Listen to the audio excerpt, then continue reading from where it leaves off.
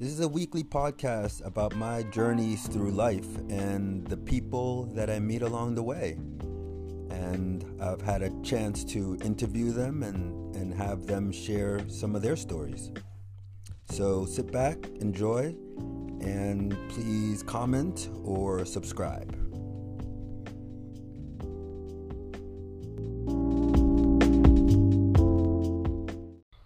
On a beach.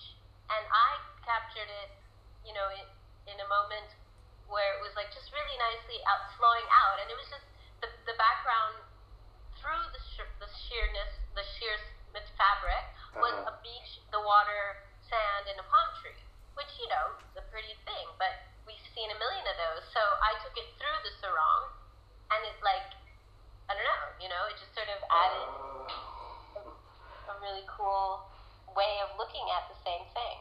Okay. So for when you took it through the sarong, what told you, hey, take it through the sarong?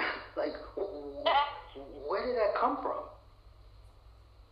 I don't know, to be honest, because those were my early days.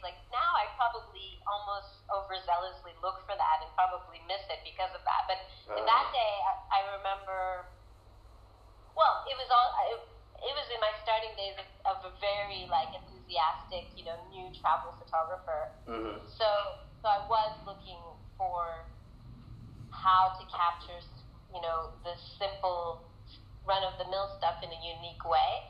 So I guess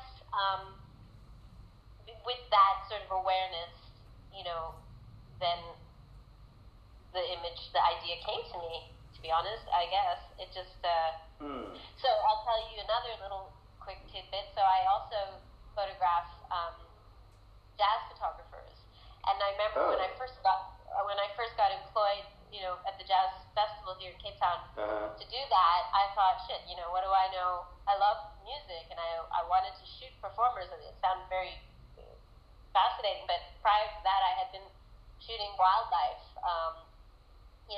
and my brother told me, we're all just animals, so shoot them like you would an animal. And so that made me think of a concept, which was that I would photograph and look to photograph them in their most raw and natural state. So I would only shoot when I felt they were at their most human nature during the performance, therefore not when they were performing. It was usually when they were taking a breath, or they were waiting to perform, or they were listening. And I called that the silence and sound. And I have a whole series, and I'll share all these links so you can even be inspired by it or something. Okay. Yeah. So I think the biggest thing is to have a concept, to have a theme, I guess, of sorts as you direct yourself through this journey. Because I feel like if you don't have a direction, then it's sort of hard to bring something unique out of everyday, ordinary things. That's good. Okay. Wow, I can see that. Huh. Now I can see that. Okay. And I think the last part for photography that I felt really helped help me to create uniqueness was also then combining images as a story. So when I kind of was working at, as a photojournalist, I guess a social documentary photographer, I took a course here with that, and that really opened my eyes to the idea of using images as a series of stories. And oftentimes when I have to write an article about a place, I'll start with the images, and I'll sort of put together a series of 10 images, and then create my story from that, my written article, my written words from the images.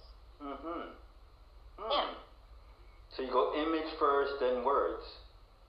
Usually, unless there was something really already unique, for the story idea. But if it's something I've just gone to Mauritius or something, and I want to try to tell something that hasn't been told, then I'll go and look through my photos and sort of see a sequence that I find interesting, and then I'll formulate a story around that whole visual representation as well as a written documentation. Yeah. Almost like that thing of, what is it? A picture is worth 1,000 words or something like that? Yeah, and then actually, that literally happens. I get 1,000 words out of like one of my pictures. Hey, this job is easy. Where's the challenge?